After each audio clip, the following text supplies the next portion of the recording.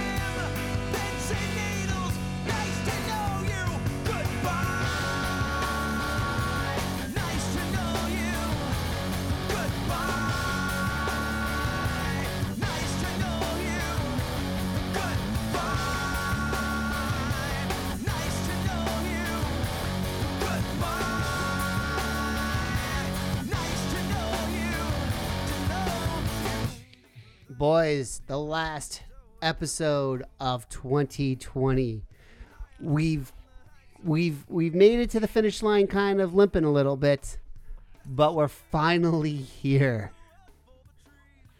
Did you ever see the end of Talladega Nights where the cars explode and they have to like walk to and they like run to the finish line instead of use it? I feel like that's what we're in right now. That situation where I actually would have gone more of it's a mad world, more than anything else. I think that kind of describes the wacky finish line that we're trying to find the big X, the big palm trees, as it were. And I don't know if we actually really found them throughout this entire year.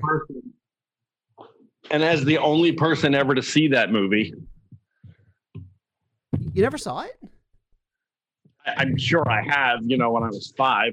Okay, well, it's a great movie, which I highly recommend to anybody to check out. I'm not saying it's a bad movie. I'm just saying. I know you're not. I also know you're not talking to the microphone, so there's also that at the same time. Well, some of us, take the time to get prepared for this program, and some of us trying to do 10 things here. It happens sometimes. Life comes at you fast and you don't have time to get ready for the show. Well, I'm so sorry. I'm not the heart and soul of the show that, formerly bore my name or anything. Wow. Sorry. That's okay. While you're putzing around doing some technical stuff, I'd like to welcome everyone to episode 618 of Geek Stuff TNG. The last one of the year. We are usually we're off today, but we took off a week early. We were off last week rather.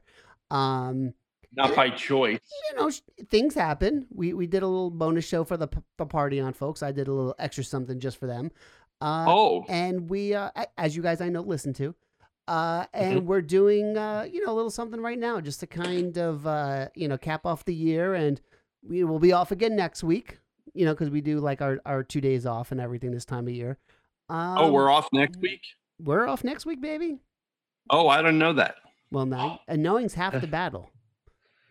Why are we off next week? because we're always off for 2 weeks at a this time of year. We take two. We shows happen to off. break. We happen to break it up. Yeah. Oh, we got to take our vacation days, or else corporate's gonna take them. So exactly. Use them or use them. You know he's watching, so that's very true. You just better be minding your P's and Q's, Buster, because he's watching. Watching us from the crow's nest, as it were. And I don't mean Santa. So to check out that lovely Patreon, to the lovely bonus show that I did, just go to patreon.com/geekstufftng for just $1. You can get access to our lovely Discord. I did make my, it was my airing of grievances that I did last week. But I made it available for everybody on Patreon. 11 grievances. 11, yeah. Was it 11? The 11 grievances of Christmas? Yeah, it was 10, 11. No, it's just grievances going on within our geek community, and one that kind of applies to anybody in life in general. So for $3, you get the bonus show. No, excuse me. I'm looking Sandwich at the wrong Shop? thing. No, That bonus show? I'm looking. I totally misread everything. For $3, because I've only done this read about 1,000 times. For $3, you get the show a day and a half early, which is usually Wednesday night. Which, because it's the holiday, I may just throw it up there for everybody today. And a sneak peek at the prep sheet.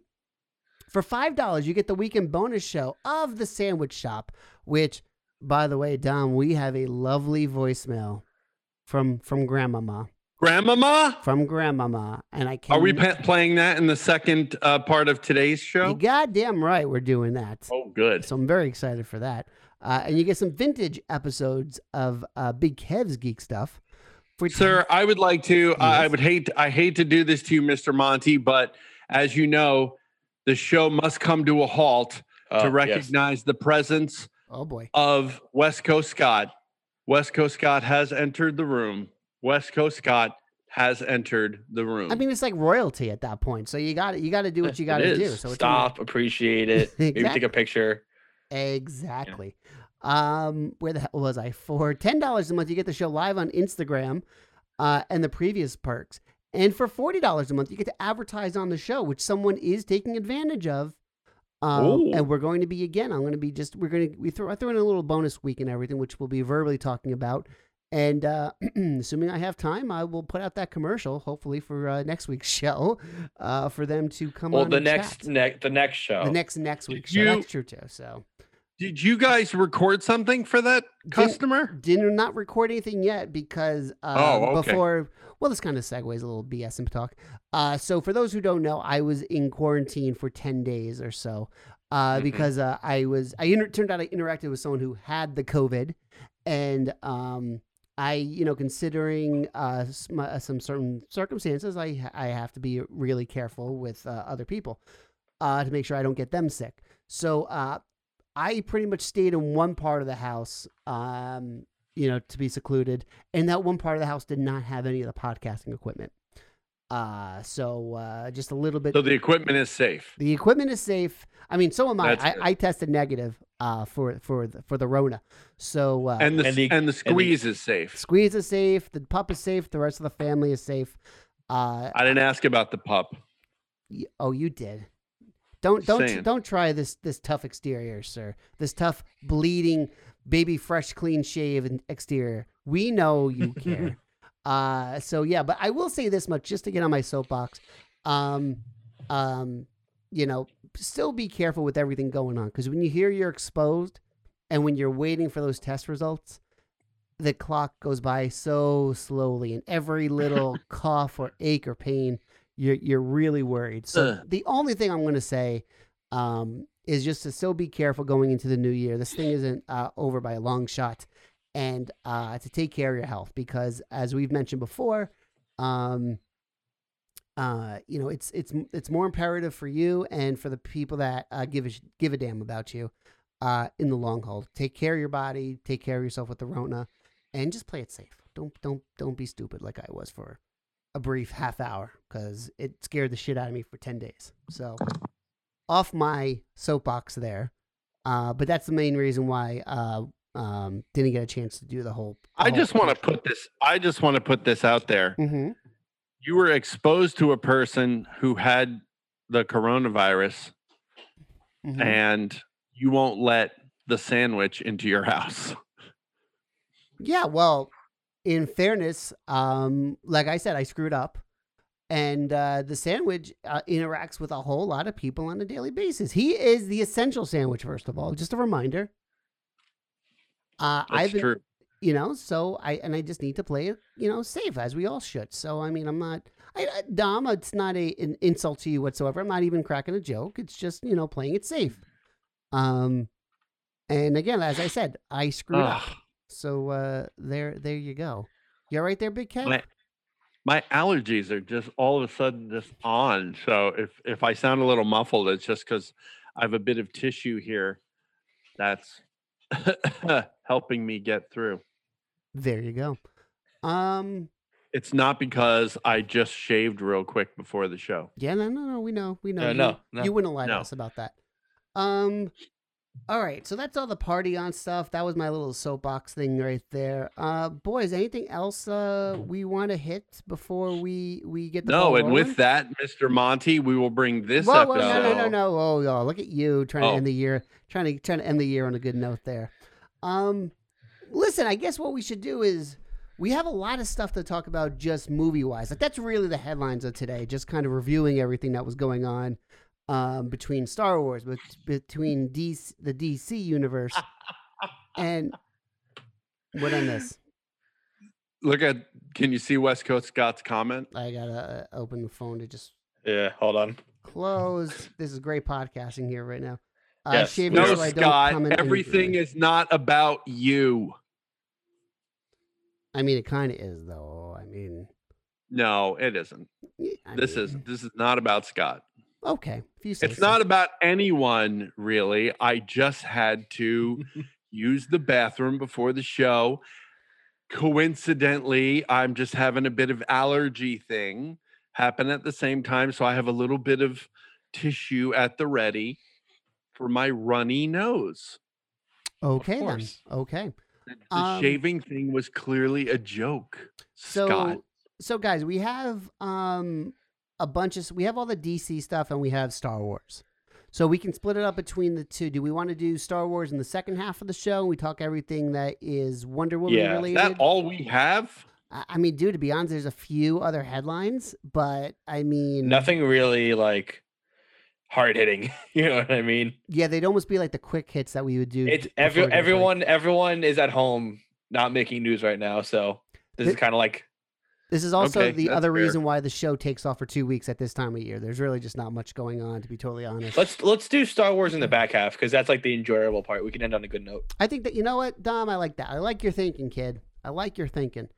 So let's do this. He's the heart and soul or something. Well, it's true. The one thing I will mention, there's one bit of news that just broke not long ago. That's not in the prep sheet that we can kind of lead off here before we start talking about Wonder Woman. And that is Ray Fisher. He put out a tweet essentially saying that he will not work for DC Films while President Walter Hamada is at the helm. He said in a tweet that Walter Hamada is the most dangerous kind of enabler. He went on to say that he lies. And Warner Brothers PR failed in their September 4th hit piece, sought to undermine the very real issue of the Justice League investigation. I will not participate in any productions with him. Well, go on. I understand the way that he feels. And if he feels like he doesn't want to work for that company anymore because that person is in charge of that company, you have to respect that. And I'm sure Warner Brothers can go out and find another block of wood to replace him. So there you go. Because with all due respect, Mr. Fisher, it's not like it was an Academy Award-winning performance that, you know, the world can't live without you coming in and doing a few lines or whatever the next move for the DCU is. DC Cinematic Universe, or the Warner Brothers Cinematic Universe, or whatever we're calling it. I understand it, and I understand it was a bad time, and I don't disagree with him, but you know, he is, with all due respect, he's the least common denominator in that film by far. I mean, I'll say this much, that I did rewatch. I rewatched all the DC movies, the universe movies. I don't understand. Is it because you thought you were ill and you might not make it, and you wanted to just like? It was one of those like fever dreams where he just did things that you didn't want. Do. I'll bet you $100 off of things that I'm buying from you, Nick, that you did not watch all the DC EU movies, DC Cinematic Universe movies. Technically, I did. The only reason I say technically is because I forgot about the whole Harley Quinn movie.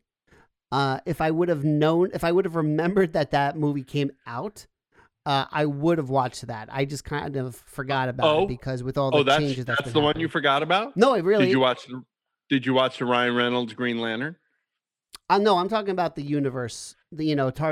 Starting with Superman, Man of Steel, and the universe started. I know. I'm not. Yeah, but they're not counting it, so I'm not counting it in this situation. Of course they're not counting regardless, it. Right? It was a more abysmal failure than the rest of their movies. Dude. I don't. All right, what do you think was worse, Green Lantern or Suicide Squad? Because those were Green Lantern. Green Lantern, without a doubt. All right. Which sucks because I like Green Lantern a lot as a character. Green Lantern. Too. No, that movie was just trash. I really like Green Lantern as a character. I'm not knocking that.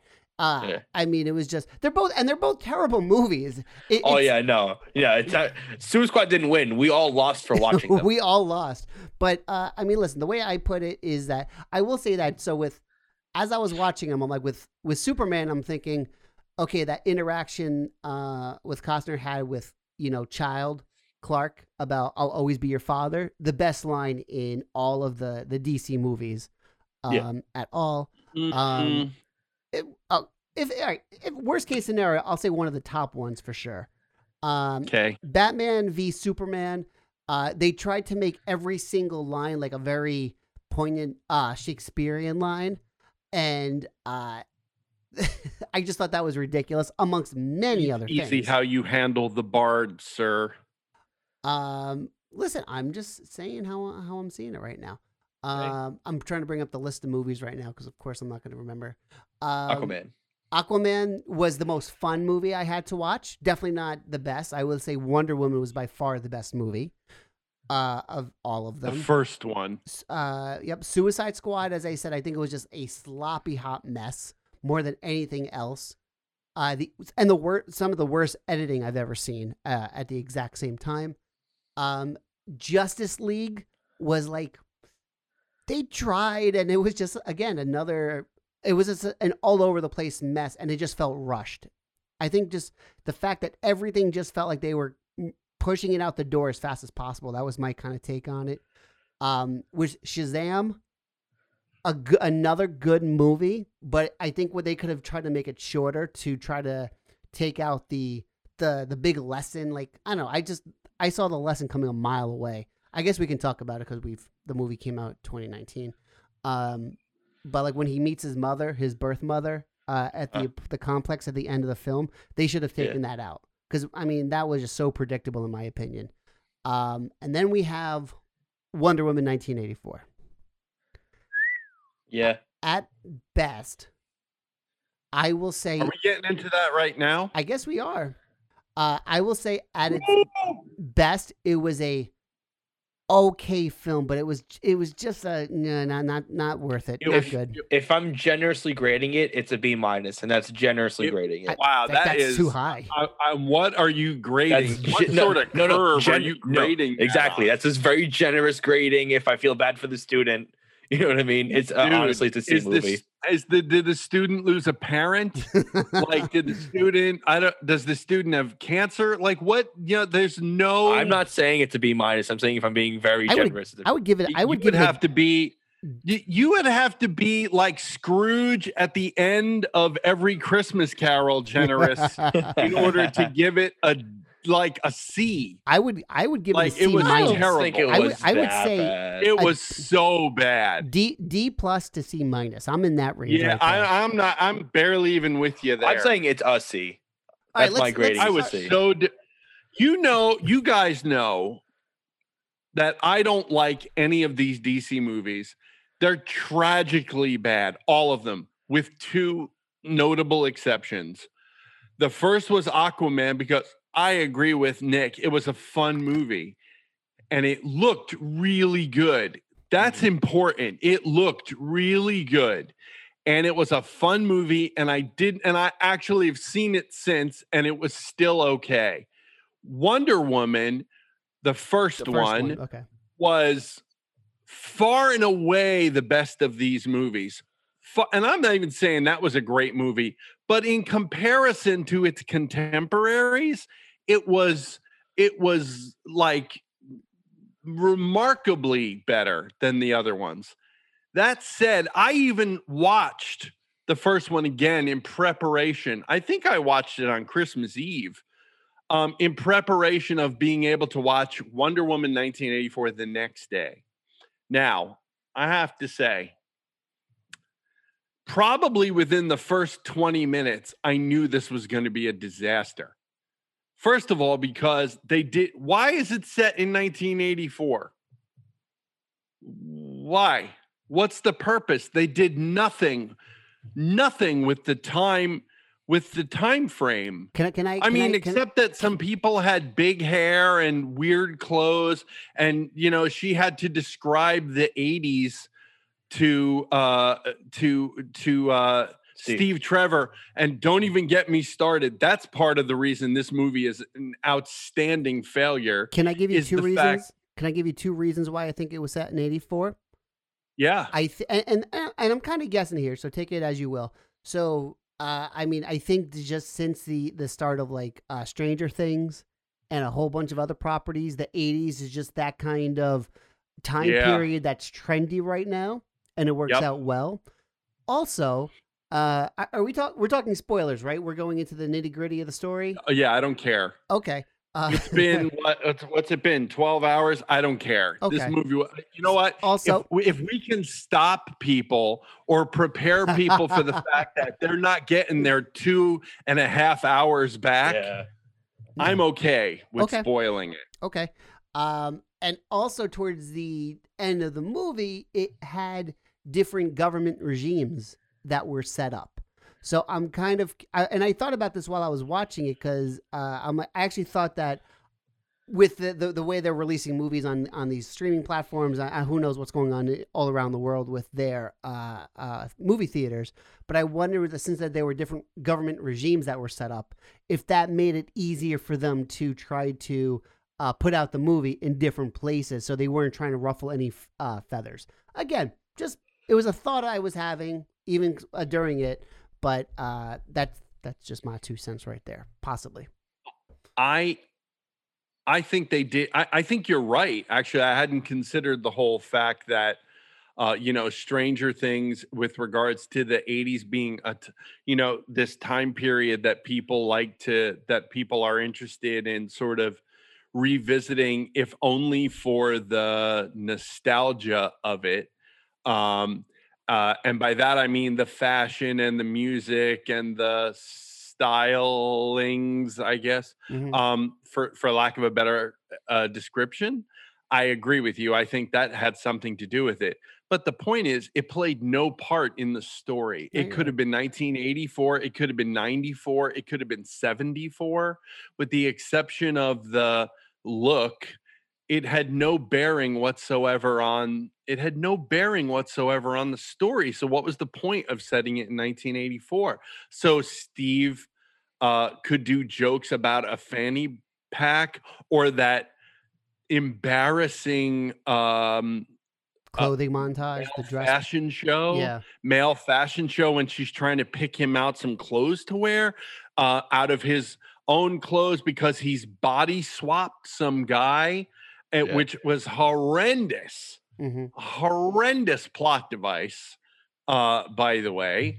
And, I was just, I could not believe, I thought the best part of the movie was probably the first segment of it where they were back on Themyscira. You like that part?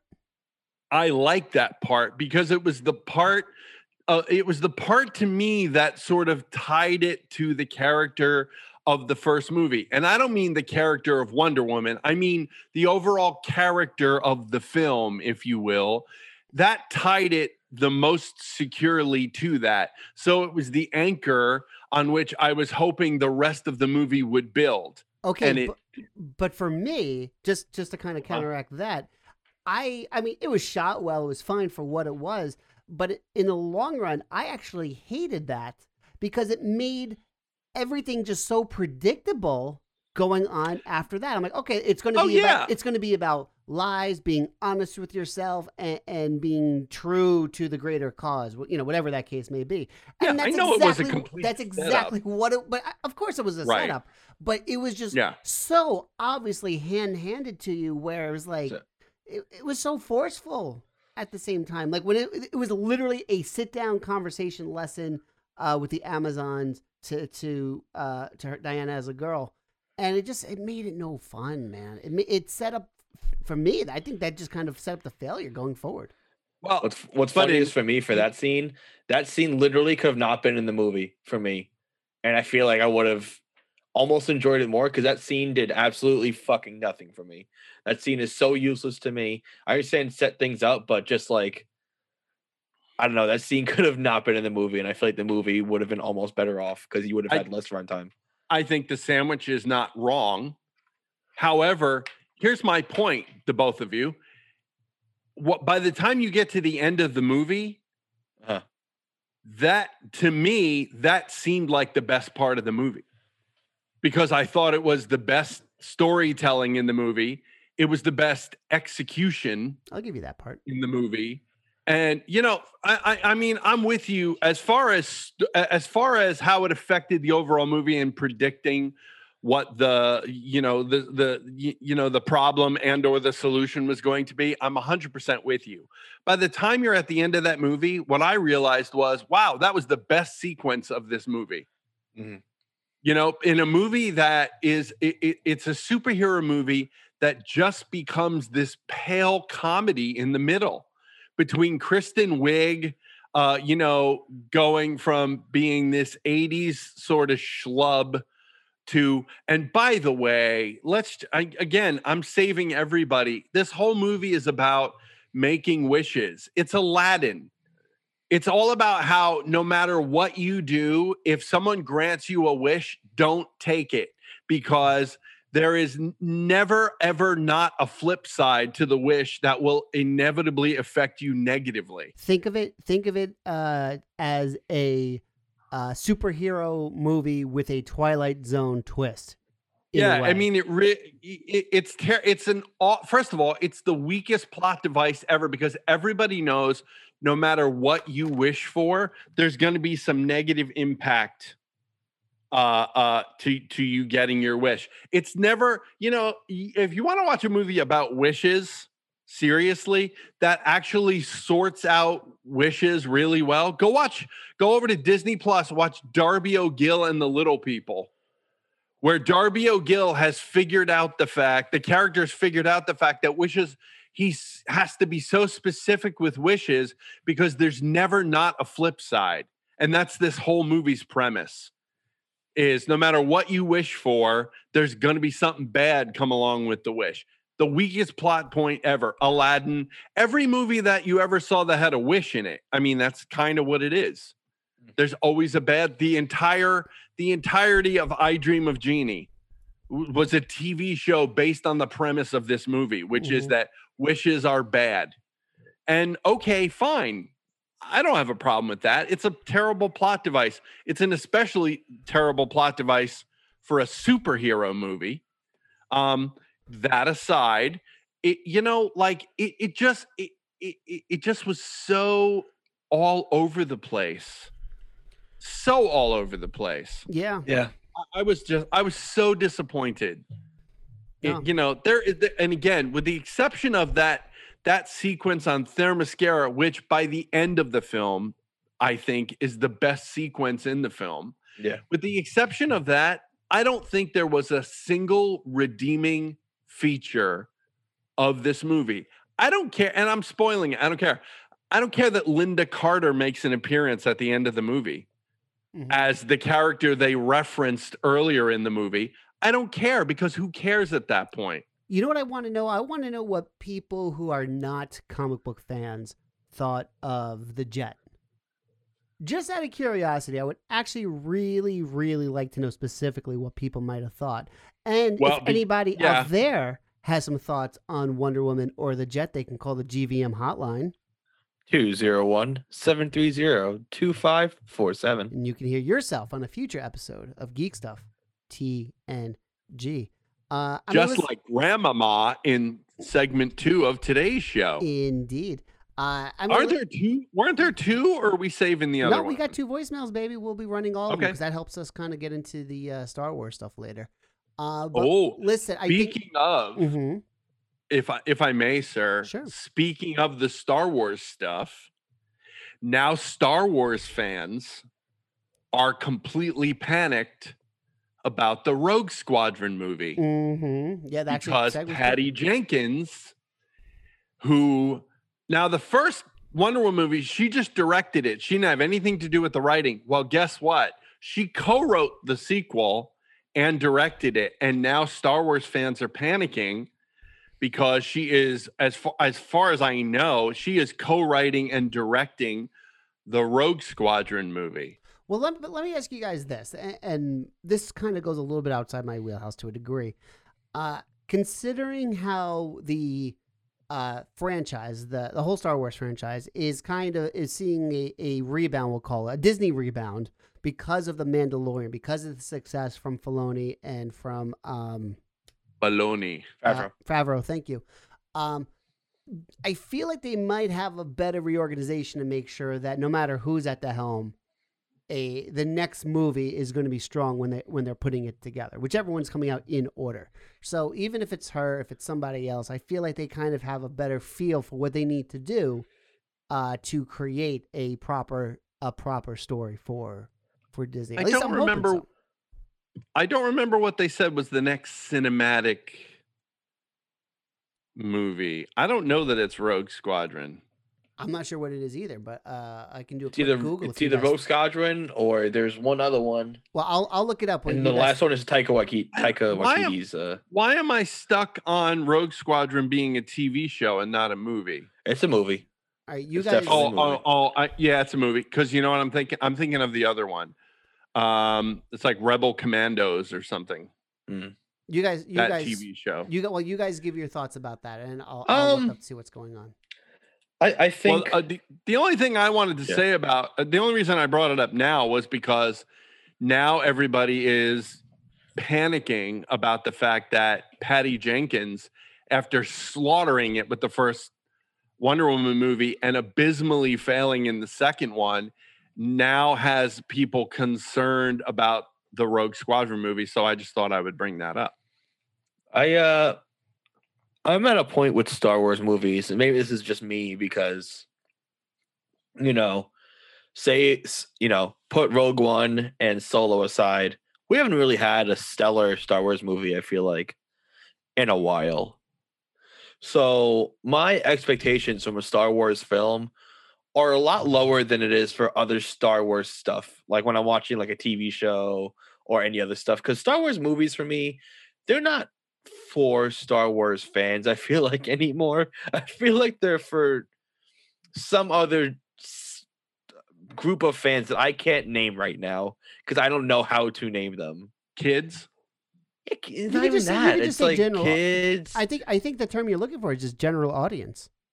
Yeah, like it's not a Star Wars film for the people who are sitting in these chairs. It's a Star Wars film for the guy who, his kid likes Star Wars. Who's like, oh, I'll take you to the movies.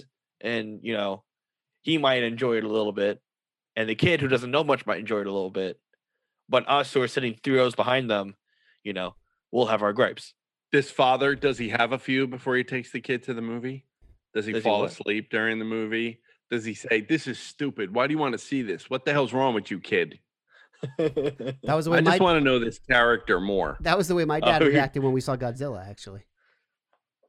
Which Godzilla? The second one, the King of the Monsters or whatever. Yeah. Oh, the recent one. Yeah, the recent one. That was just horrendous. And by the way, Rogue Squadron's coming in, set for theaters late 2023 right now. So there you go. And the Taika thing's still up in the air what's going on there. But, I mean, listen, I think also in the grand scheme of things, this is also just the worst thing that could happen for HBO Max. I mean, this was like the tentpole thing that they were advertising for their new streaming service. There was another documentary, like a sports documentary I really wanted to watch, which I enjoyed, but that's not going to bring people in like they were hoping for it with Wonder Woman. And right now I'm catching up on Westworld. I really, season 1, I absolutely adored it. I just never picked up season 2 or 3. So I want to do that while I have the 1-month subscription. And I want to watch the new show Lovecraft Country because the book was really good there. So, and so far I'm liking it 1 episode in. But not a good way for this streaming service to start off. Yeah. But I will say that there was a bunch of other good stuff. While you're under quarantine, you don't do much except watch TV because you don't want to touch everything around the house at the same time in case you are contagious. I did get to watch Soul on Disney Plus. Yeah, I haven't had a chance to watch that yet. I'm looking forward to it. I'm not gonna go into it into great detail. All I will say is it was beautiful. I thought it had a great message. I think it was a lot better than Wonder Woman. And it just had a very powerful message about like almost the meaning of life. I cannot recommend it enough. I don't know if Young Sandwich would be into this movie, just to be honest, but I think for older folks, people over 30, 35 maybe, they will love this movie. I think they really will. It has a great message and it was beautiful. It's amazing what they're doing now with the lighting and the music in this film. What else I got? Hey, did you see Soul and understand why the Young Sandwich may not be interested? Give us a call at the GVM line. 201-730-2547. And let us know why you think the Sandwich will not enjoy Soul. So here's my interpretation of maybe. I think there's certain films or certain things you see, like I'll see this now when I'm 24, maybe in like and when I'm in this age range that Monty's saying, like 30, 35 in 5-10 years, my life will definitely be different. I might even have tiny sandwiches at that point. Who knows? God, I hope not. It'll definitely be different, but I feel like enjoy his life. I think that's part of what makes movies great is that you can watch it several times throughout the span of your life, and different lessons are learned throughout, and different things reach you. So maybe I don't appreciate it as much now as I will in time. It's not a bad thing. It's the way like with excuse me. It's the way like when I was a kid, I was all about watching like Bart Simpson, but when I was watching all the Simpsons episode, I was watching Homer and everything like that. So I mean, it's just a different dynamic. Also, I watched Burrow. It was a Disney, I think it was a Pixar short. Really cute really cute, 6-7 minutes, something like that. You'll definitely watch that. I saw the sneak peek for the Beatles documentary that you're doing. And that looks really good. That looks really freaking good. And the only other thing I saw looking at my list that really counts, well, I watched Mickey's Christmas Carol. I like watching that. Yeah. Christmas Eve, Christmas Day. That's just one of those. I think that was my first introduction to that story at the same time was Mickey's Christmas Carol. Because that came out in 81, 83, something like that. I don't remember. I don't know. It was. I love that freaking movie. And also there was the Shudder horror movie, The Deeper You Dig, which it's almost like a modern day Shining with the way it's going on. It's a very good, very, very good movie, which went under the radar. I came across it and I really do recommend that for folks at the same time. Let's see. I guess we have like a few other headlines we can just kind of hit really quickly, and then we can go to break because I know we're going to be talking Star Wars for like a few hours. Batgirl and Static Shock films may be going directly to HBO Max. Not a surprise here, and I really want a Static Shock film. That franchise has been just like stuck in second gear, and it deserves like to really just be out there. out amongst the masses and everything, just to really get some popularity. There was a new trailer for Superman and Lois. It was more of a teaser kind of trailer than anything else, but it was good. It was I'm actually looking forward to that with Taylor Hoechlin, because I think he's a really good. I think he's a really good Superman. I want to see more Superman content, because it's not exactly happening in the movies. If you like that sort of thing. Which you like that sort of thing. I will say that while watching the Batman and Superman characters and everything, I think they did a good job for what they were given with for the films. I didn't agree with the scripts, but I thought the way Affleck and Cavill. Thank you. God, I almost said Cahill. The way they were for their roles, I thought they did good with what they were given more than anything else. I actually really liked them in their roles. Forget the jokes and all that stuff, just for the main characters themselves. And Cobra Kai season 3 set to premiere early on Netflix. That's when. I can't wait anymore. You're gonna January 1st. You're gonna have to wait as I double check the January 1st, baby, globally. Oh my gosh! What? There you go. I didn't realize it was that early. Yeah, it's like 3 days. 2 days, man. We're recording on the 30th. 30th. There you go. Yeah, I actually got to like really pick it up because like I was slowly watching that and then I just stopped. And again, I love. Oh, it's so good. It is really good. I really like it. It is really. I really thought I gotta watch season 2. Yeah, you really should. They really are doing a really good job with that. I mean, it's it is what it is. I mean, let's not fool ourselves here. It's not, it's not Emmy award-winning drama or anything. It's a TV show based on the Karate Kid. But as far as nostalgia and entertainment value goes, I think it's great. I think the writing's great. The performances are great. I think I put a post up. I don't know if it was on my personal Facebook or on the show's Facebook or both. I put a picture of William Zabka up and I'm like, why is this guy not working more? He is a good actor. I mean, he's a really good actor. And short of making, parody appearances of himself or as himself on How I Met Your Mother, whatever it was, a dozen episodes of How I Met Your Mother as William Zabka. Yeah. And now this TV show, he hasn't worked very much, which I don't get because I think he's really good. I think he's good on this show. Again, he's not an Emmy award-winning actor, but he could certainly act in any ensemble, I would think. He'd be able to hold his own.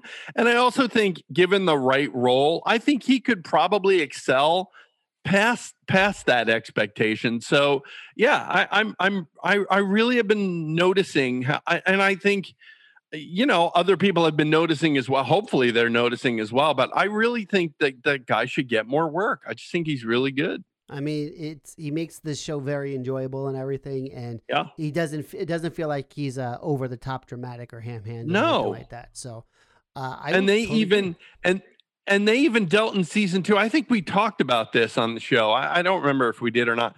One of the original Cobra Kais made an appearance on the show. One of the original, one of his gang from the original movie made an appearance on the show, and the character in the show has cancer, but the actor in real life also had cancer and passed away not long after they filmed the episode that he was in. And like, I'm just like, I mean, say what you want about that sort of thing. I think it was really brave of the guy to do that. Was really sick and did the episode. Really brave and really courageous of all of them to come back and like do sort of this, this kind of episode where they're dealing with the death of the character, but also the actor passes away. Like I don't know about you guys. I thought that was really, really impressive. I know Sandwich hasn't seen season 2 yet, so watch it. But I mean, I just think it's a really good show. It is. I absolutely is. One thing I will like to just point out before we do go to break here. a few of the things I did get for Christmas. I did get a few Blu-rays from that horror store in Tampa. I've mentioned before, Grindhouse Video, because I do like collecting my Blu-rays and my DVDs still. My two great movies I got in the batch. Bubba Hotep on Blu-ray because it's Bubba Hotep, and Wolfman's Got Nards documentary on Monster Squad, which is one of my favorite movies. And as a side note, you guys are seeing this obviously on the Instagrams, but I am wearing my brand new Blockbuster hoodie, which I recently purchased from Blockbuster this past week. I also have some sweatpants and a new documentary called The Last Blockbuster, which talks about the last remaining one in Bend, Oregon, and a bunch of interviews from people like Kevin Smith and a few other people as well. Just talking about the company, its demise, and how this one place is still up and running. I haven't had a chance to watch it yet, but I'm very, very excited. At the I worked briefly at a Blockbuster. Did you really?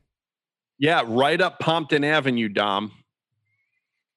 Where? In the shopping center where King's is. Oh, there was one over there? There was one over there, yeah, for a really long time. Yeah, I worked really briefly there. Did you get in a fight with the manager? No, not at all. It was the guy and I, my interview was us talking about movies. And after 15 minutes, he's like, look, I don't want to stop our conversation because it's awesome, but I'm just letting you know that I'm hiring you. And then we would just continue the conversation about movies for like another, 40 minutes or something. So things haven't changed with you. Yeah. Mr. Big Kev, sir, why don't you do us a favor? Yes, sir. And throw us to break here.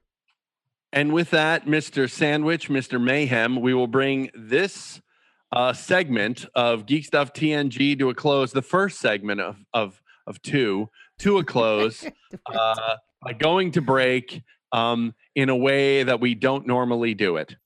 After these messages, we'll be right back. Hey, Geek Stuff listeners. It's West Coast Scott here. Did you know I do a podcast with my lovely wife? Say hi, Brittany. Hi. Tell them about our podcast. We do a weekly podcast where we talk about travel, conventions, Disneyland, and our growing family. It's called the Piecast because we got married on Pi Day, and it's available wherever you find your podcasts. You can also follow us on social media at Pi Day Family. And my new Twitter handle is at Pi Day Scott. Check us out. Okay, here we go. I'm James Hatton. And I'm Podcast Rob. And we're the Something Something Cast. We're a pop culture podcast that chats about movies, comics, TV, music, video games, and a whole lot more. Check us out at our home at somethingcast.com. And also on iTunes, Stitcher, Google Podcasts, and other fine podcatchers as well. Proud members of Hashtag Podern Family and ACPN, the Art, Comedy, and Pop Culture Podcast Network. Build your own X-Wing. Luke Skywalker's legendary Red 5 starfighter from the Star Wars saga. The X-Wing is recreated in stunning detail in a massive 1:18 scale and comes complete with remote-activated working lights, R2-D2 motorized wings, removable hyperdrive opening cockpit, and a magazine full of fascinating facts, plus an amazing step-by-step assembly guide. You will also receive a free binder, power pack, and bookends model space.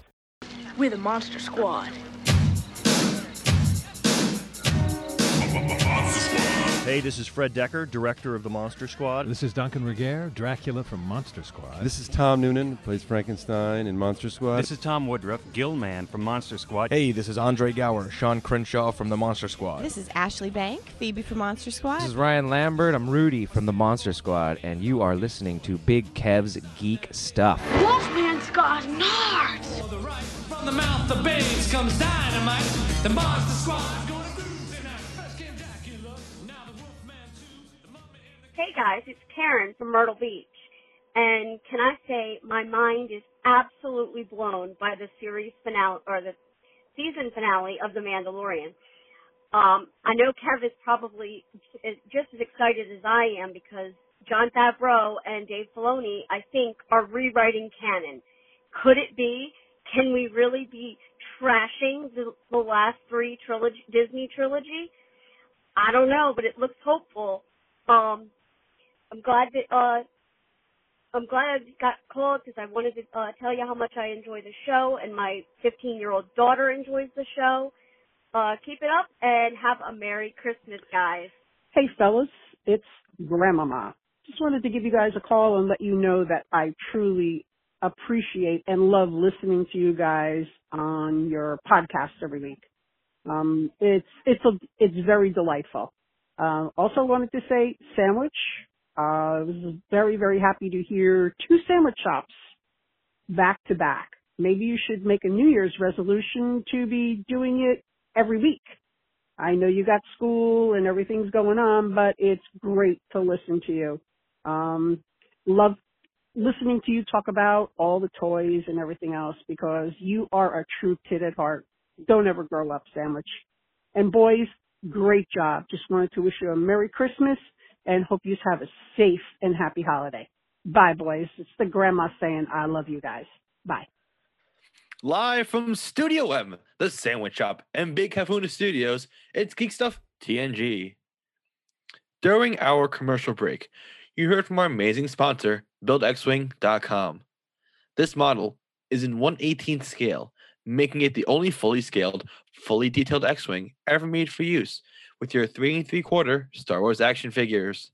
This X-Wing features many amazing details like the Proton Torpedo Bay, working engine lights, and a light-up R2-D2. You can add your own boops, bops, and beeps. The S-foils open into attack position. The laser cannons simulate firing, and the engine lights power up, all by remote control. We recommend you take them up on their premium offer. You get 1/18 scale hanger accessories to create a detailed display of your X-Wing, including crates, tanks, personnel transporter, landing lamps, fuel pump, ladder, as well as several static figures, including Grand Crew members and even Luke Skywalker himself. Grogu sold separately. When you sign up for your subscription each month, in addition to your parts of the model, you'll get 4 full-color magazines featuring instructions for the parts you've received, fascinating articles about the original models used in the movies, and more. You can collect these great source materials in a free binder, which you'll receive as part of your subscription. As a fan of collectibles, you may have seen models like this online or at shows or conventions, and I don't need to tell you the price tag can be quite high. The genius of this system is by paying a little each month, as well as having fun putting it together yourself. You can check out more info over at BuildXwing.com or reach them by phone at 877-544-6779. Check them out today. Good job, Dom. Good job. And we don't have, we have one more actually bit or commercial rather to talk about. We have the Graveyard. Whoa, let's start that over right there. Take 2. The Graveyard Gallery, which is our newest sponsor of the show. The Graveyard Gallery is a lovely collectible horror store with eccentric items over in Butler, New Jersey, over 21 Main Street, Butler, New Jersey, 07405. You can reach them at Instagram.com. Well, their handle is the Graveyard Gallery, and their Etsy shop is also the same, and they are the graveyardgallery.com. Here's why you got to check it out. If you like horror, you're going to love every single aspect of this place. They have custom t-shirts. They have raunchy stuff, which I don't know if the sandwich is old enough to watch it. Or see these things. I don't think so. They have a lot of stuff that you will find kind of from like Etsy creators. They have, they make some custom masks. They have some paintings. They have some lovely original prints that they have hanging up on the wall. A whole assortment, which is very nice. You have some of the stuff that you would usually get from like Trick or Treat Studios, NECA, those kind of places that have horror figures. And one of my personal faves, they have just old vintage stuff at the same time. It could be old toys that are decades old. They just came in today. They had some old circus sideshow posters that came in. I believe I would have to double check, but they were from like the 20s or the 30s, which is just really, really freaking cool. They have a cabinet of oddities at the exact same time. And I'm telling you, some of the nicest people, like they are looking to help you out, like with your horror collections. They've been around for quite a while, going to Chiller Theater, all the big horror attractions. They went to the one in Atlantic City as well. and really just super nice people. And you don't need to be a horror fan specifically to go check these guys out, because they just have a lot of movie memorabilia at the same time. Old vintage stuff that you probably want to have for your collection, to have up on your shelf. It's hard for me to go to this store and not drop $50 minimum at the place. I actually spent $40 there once, and I was happy it was just $40. So if you get a chance, check them out at the Graveyard Gallery. They're on Facebook and Instagram. The website, again, is thegraveyardgallery.com, and over at their Etsy shop. Some really great people who we're going to be doing some more stuff with throughout 2021. So very excited for those guys. But I got to be honest, it's going to be hard topping anything in 2021 with those voicemails that we just had. Those were glorious. Yeah. It's been a long time. Talking to the mic, Dom. It's been a long time. As in, it's been since Christmas, since my grandmother yelled at me like that. I love the fact that the Sandwiches grandmama is not only is she calling in and leaving voicemails and is a character on the show, but that she calls in and she's like, "And where are your sandwich shops?" Yeah. That's the best. Yeah, no, it's it's like I said, it's definitely an experience to have my grandmother yell at me that I don't podcast enough. That's not a sentence I ever thought in my entire life I'd have to start and complete. That my grandmother yells at me for not podcasting enough. Hey man, I'll be real. Supply and demand. Just be happy that demand is there for the masses at the same time. And at the same time, would like to thank Karen from Myrtle Beach for that lovely voicemail as well. I gotta be honest, it's so nice just hearing people that are just passionate, in this case, talking about Mandalorian, talking about the excitement with their family. It's so reinvigorating at the same time just to hear that stuff. It just makes me happy throughout my soul and everything. So it's very nice. Let's just talk briefly about what she said, which was that she thought that I would be excited because, in her opinion, it feels like Favreau and Filoni are rewriting canon to, one might say, disenfranchise the Disney sequels. I don't know that I agree with that position, but it's certainly a lot easier to ignore them when you have what happened in the season finale. Are we removed enough to talk about that? Yeah. Okay. Yeah. Where you have Luke Skywalker come back in, and get Grogu and take him off to presumably do something with. But that raises a lot of issues. I think the issue she's raising is, oh, look, well, they brought Luke back, so maybe there's something is going to happen with Luke. I don't think so. I don't think that's going to be extended past what we saw. And I like the fact that they did that. And I think a lot of people like the fact that there's one guy out there, he's a YouTuber, it's a Star Wars YouTuber guy who really cried. Yeah. He watched the episode live and he cried because Luke Skywalker came back and how important that character was to him as a child. And it was this whole thing, and he took a lot of flack about it, including from a Disney executive or a Lucasfilm executive who was like basically kind of making fun of him for crying, and then that executive got a lot of flack. And so anyway, the point is that I get the emotional attachment to Luke Skywalker. I have it. A lot of people have it, who were fans back in the day. So that's not, that was really great. And it's a lot of great fan service, especially considering The Last Jedi was a disgrace to the franchise and to the character of Luke Skywalker. So anything they can sort of do to kind of redeem him now, I think is going to be well received. Not redeem him, that's the wrong word. Anything they can do to kind of give us a little bit more of the character in the Prime era, even if it's only that scene where you saw, a lot of people are rightly equating it to Vader's scene in Rogue One, the hallway scene, where he just goes through the hall just hacking, and where in this one Luke is kind of hacking through the Dark Troopers. And I get it. I think it's a really great analogy, and I think it was purposeful on the part of Favreau and Filoni to do that. I think Favreau and Filoni have really found the balance between storytelling and fan service. And this season of Mandalorian, if nothing else, this season of Mandalorian completely and utterly proved that to be true. So I don't think we're going to see a lot of that stuff unless they do the unthinkable and recast Luke Skywalker.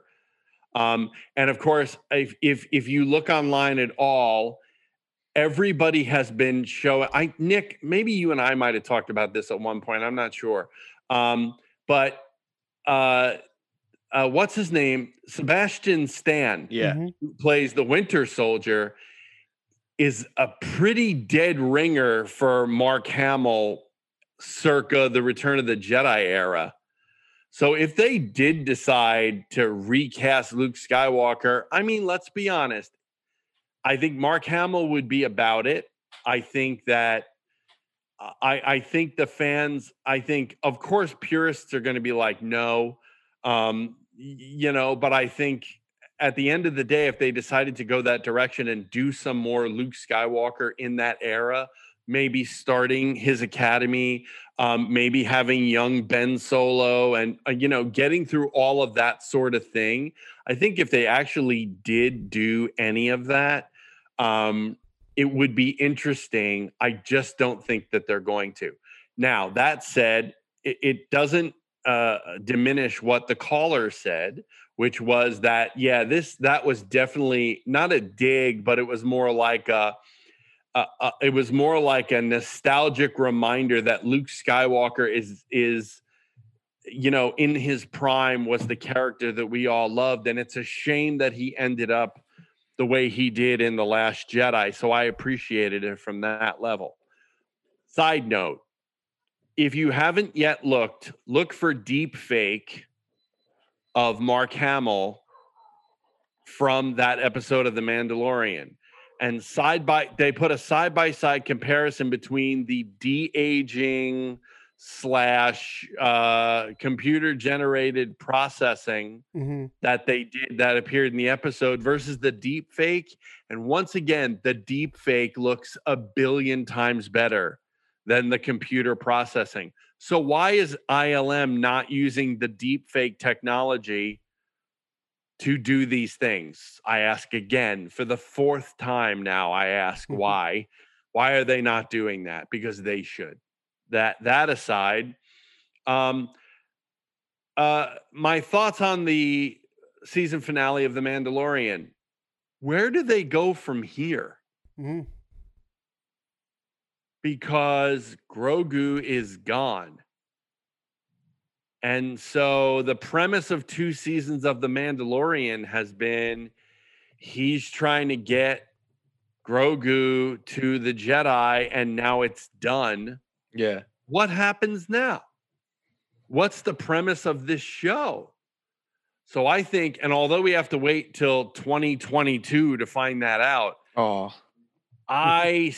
hey, Dom, you and I have waited longer for things. I know, but still, it's like, like Rick and Morty comes to mind. I know, but like the point is that I don't know where they go, and so I'm going to be interested to see season 3, if only to find out what they're going to do. I mean, I just don't see it.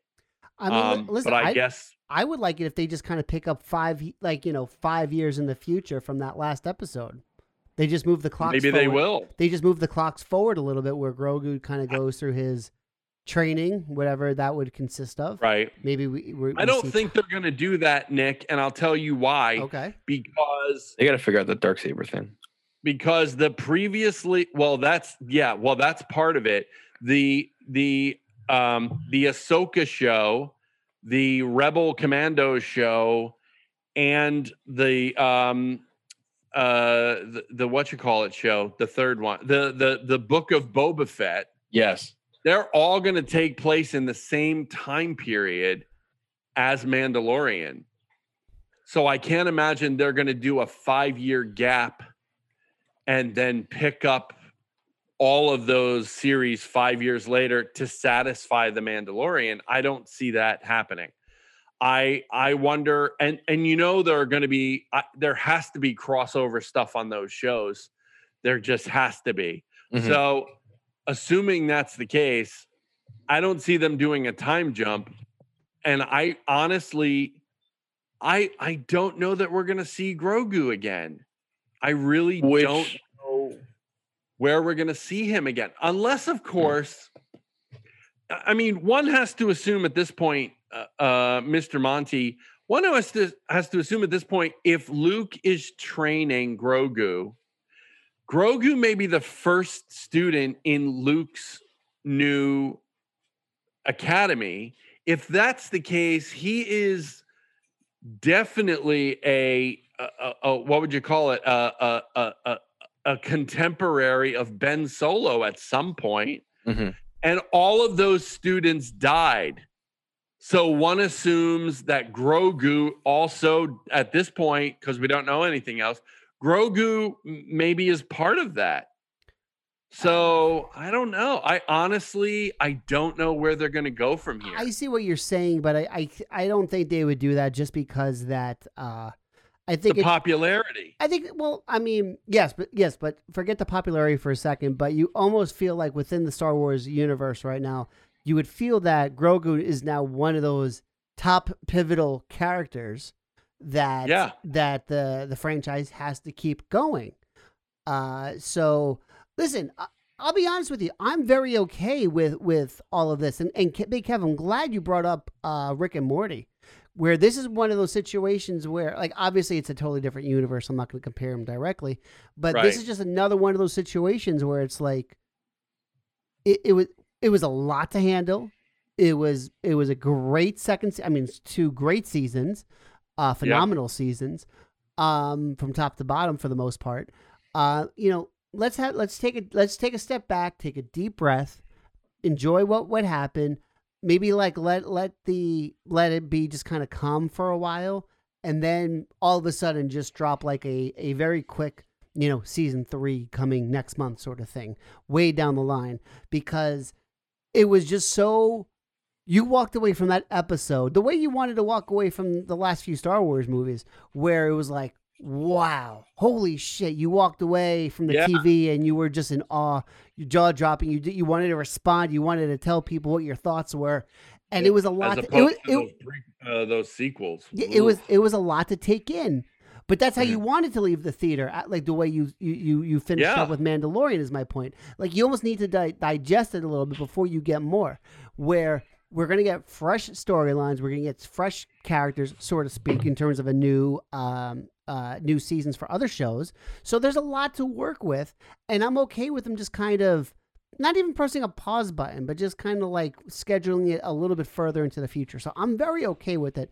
And who knows what they're going to do in terms of bringing some of the characters from Mandalorian into these other shows at the same time. Because apparently no matter how big this universe is, the same people kind of keep on popping up twice a season. We're going to get a lot of new characters. We are going to get a lot of new characters. I have no worries about that.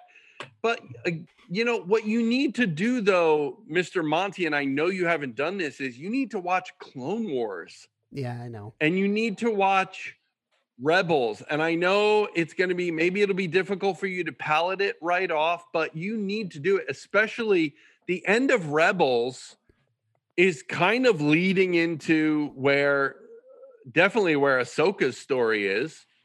And they've already established that.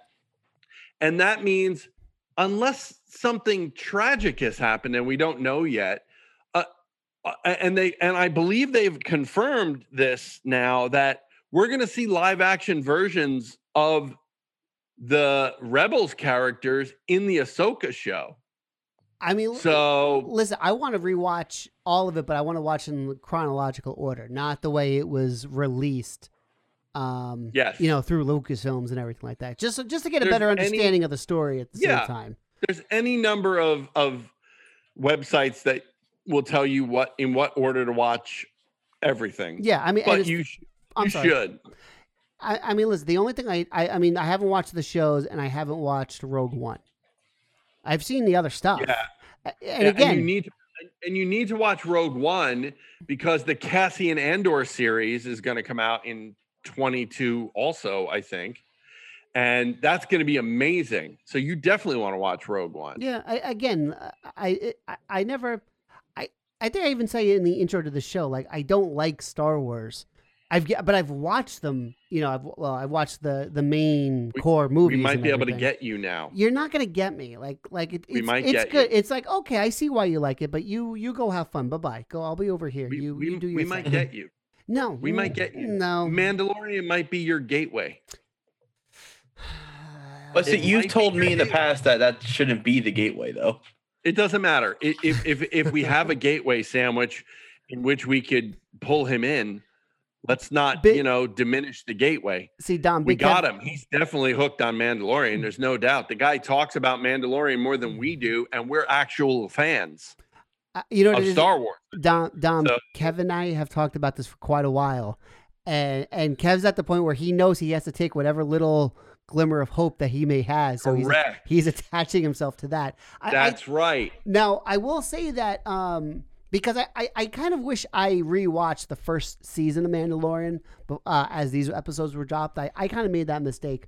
So I'm going back and I'm slowly going through the first season now of help me out. It was the gallery, the Disney Gallery Star Wars. Yeah. The Mandalorian.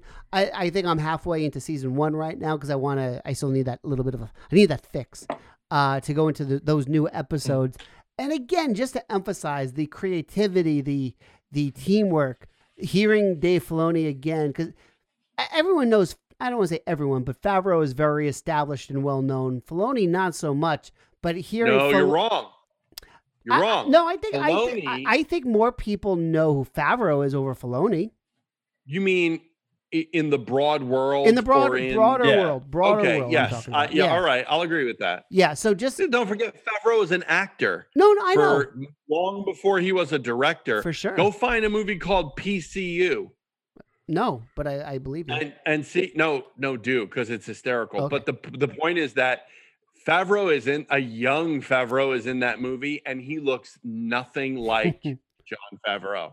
It's frightening. Again, from the general movie TV watcher perspective. Yes, I'll agree with that. Hearing Filoni just kind of again talking about his interactions with George Lucas, how his approach is, hearing him kind of dissect things is very interesting for the casual watcher who's not a big Star Wars fan. And that's not even I'm not even talking about the actors, the stage that they created, the practical effects, which I love the practical effects and the lighting. Yes, sir. Yeah, but on the flip side, where Favreau may be more widely known, as far as the Star Wars community and even the geek community at large, Filoni is a god. Oh, yeah. Because two things. Filoni created the Clone Wars and laid that all out and had that all done, and Rebels. But more importantly, his mentor was George Lucas. And George Lucas chose him to do these things because of who he was, because of his mentorship. And there's a lot of things that come out after the fact that George was the one who suggested this, and George was the one that suggested that. And it's like, George doesn't want to be involved. And what he does is he just plants these little nuggets in Filoni, who is clearly on the same level as his master, and and clearly takes the ball and runs with it successfully. You couldn't ask for a better pair of people to sort of not reinvent, but save the universe, no pun intended. And you couldn't ask for a better pair. Filoni is a Star Wars encyclopedia. He knows everything. And where Favreau comes from performance, he comes from direction. He comes from big franchise stuff. You couldn't ask for a better pair of guys, and that's why they should be the ones running. With all due respect to Kathleen Kennedy, they should be the ones making Star Wars decisions forever, because unless one of these things is an utter failure, and so far, in my opinion, besides the Disney sequels, the only failure Star Wars has experienced is that current cartoon. I think it's called Resistance. That thing is terrible. And it's terrible it's not terrible. It's not really that good, but it's not terrible. But in comparison to Clone Wars and Rebels and like Mandalorian, and so, it isn't good. But that's the weakest link, and it's still not the worst thing in the world. You know what I mean? I hear you. And so like these are the people you want making those decisions. So anyway, we probably are going to run forever if we just keep talking about it. For sure. The only thing I want to just emphasize, even if you don't, for anyone who's a casual movie / TV goer, watch the whole Disney Gallery thing on The Mandalorian, because there's a lot to take in. It's very interesting.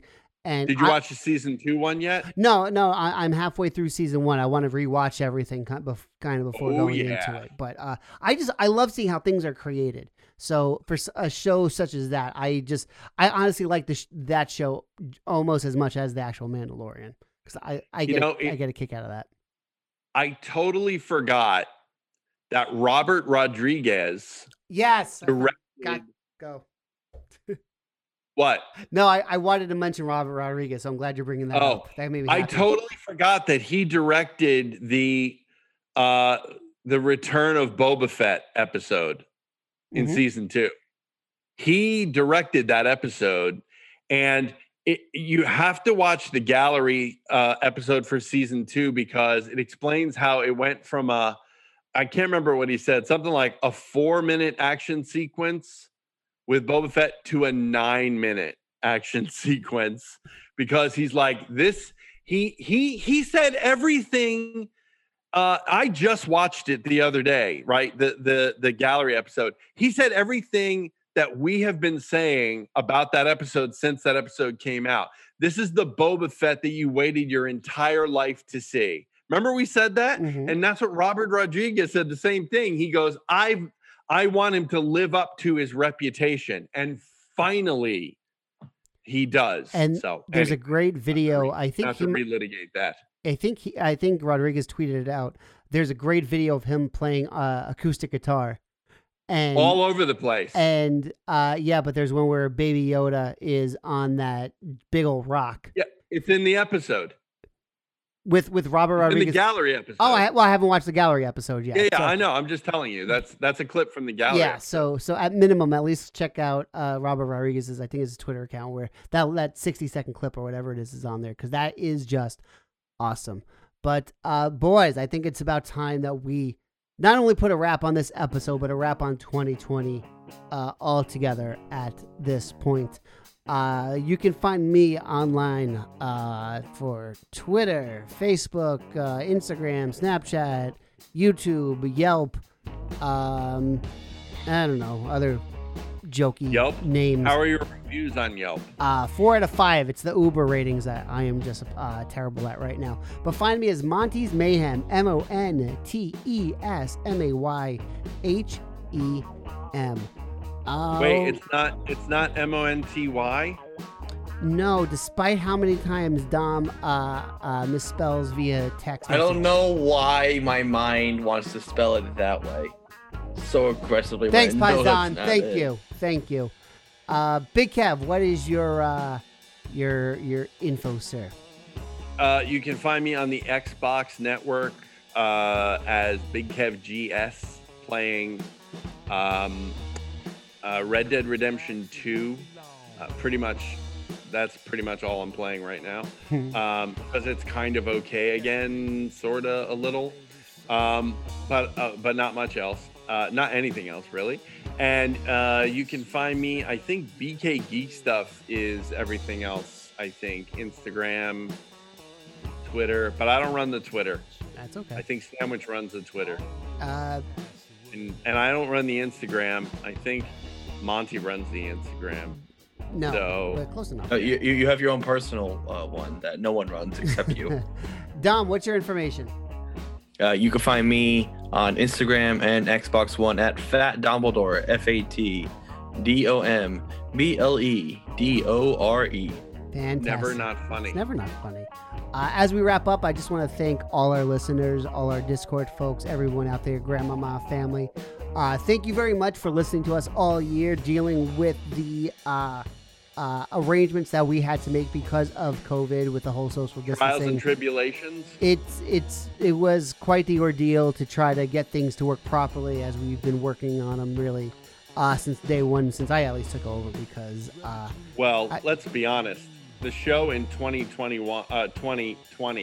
was a bit like, the Little Rascals do a podcast. I have stuff sitting on cardboard boxes. We're just every device I own is currently in use to bring you this show in various formats. So yeah, I mean, we do it like everybody else. We're doing the best that we can in 2020. We have big plans for 2021. So stay tuned for those. Lots of new things coming down the pike. I know I say that all the time. And 2020 would have been our year for all of those things, I'd like to point out. But, things happen. COVID, things happen. COVID. And honestly, I hope that the show just helped out people to kind of get through this really crappy year. But you know what? Better things are hopefully ahead. So with that, Big Kev. Yeah, there's a new video project that we're working on, a new third chair. A whole bunch of new things that are coming down. So, very exciting. That's messed up. Wrap up the show, Kev. He didn't even say anything. He's probably asleep. No, No. I'm thinking about how I'm going to misplace your keys to the unit. Wow. That's just... Or place me on the share. I will place your keys. I'm just saying that is the Geek Stuff Product Archive, sir. And I think you'd be doing the fans of this program a disservice. Dom's gonna I've been in there more in the past year than you have in the last 10 years. When we are liquidating that warehouse, sir, and I'm like, you know what? Let's just give this one to the fans, or let's just give that one to the fans. When I'm giving stuff away, and or not giving it away because you've lost the keys to the unit in some sort of ham-fisted way of revenging me for daring to suggest that we would have another third chair. And who says it's you? Maybe I'm kicking Monty out and you and I are getting a new guy. Baffling. Who the hell's producing then? I ain't producing. No kidding. The sandwich shop is a reflection of that. Yes. And Kevin will also be an excellent producer as well. All right. And we're supposed to have a good end of the year. Supposed to be happy. We are. We're happy. I love you all individually. Now go to hell. And with that, Big Kev. I love one of you. With that, Mr. Monty, you guys can fight about who it is. Monty, you can have him. With that, Mr. Sandwich, Mr. Mayhem, Mr. Monty, Mr. Mayhem, Mr. Sandwich, all three of you, we will bring this episode and this dreadful year on Geek Stuff TNG, although the show wasn't that bad this year. We will bring this episode 600 and what? 618, the one we're calling The Wonderful Blunder of Wonder Woman. Told you, Monty, that I could do it. We will bring that episode to a close the way we end some episodes, by saying, good night, 2020. You can go fuck yourself. And on that note, we cue the music.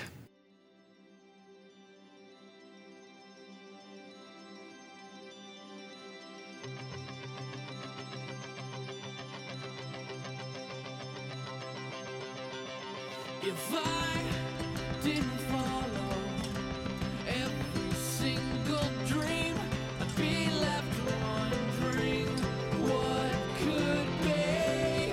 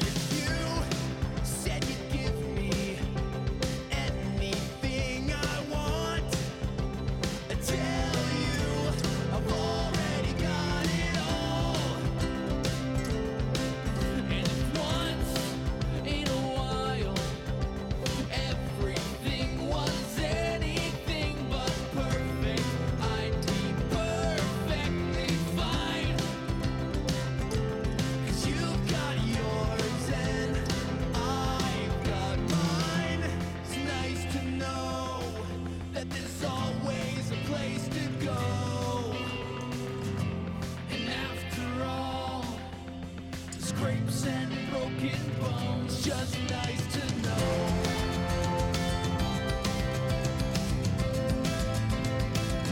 You're not alone. It's just nice to know that you're not alone.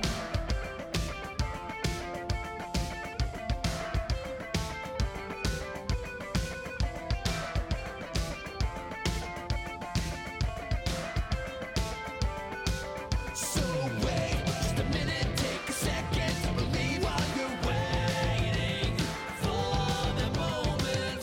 Remember the time ticks on. Remember the time won't wait for you. Wait just a minute, take a second to believe while you're waiting for the moment. Everything's gonna be just fine. Everything's gonna be just fine. Everything's gonna be just fine. It's just not.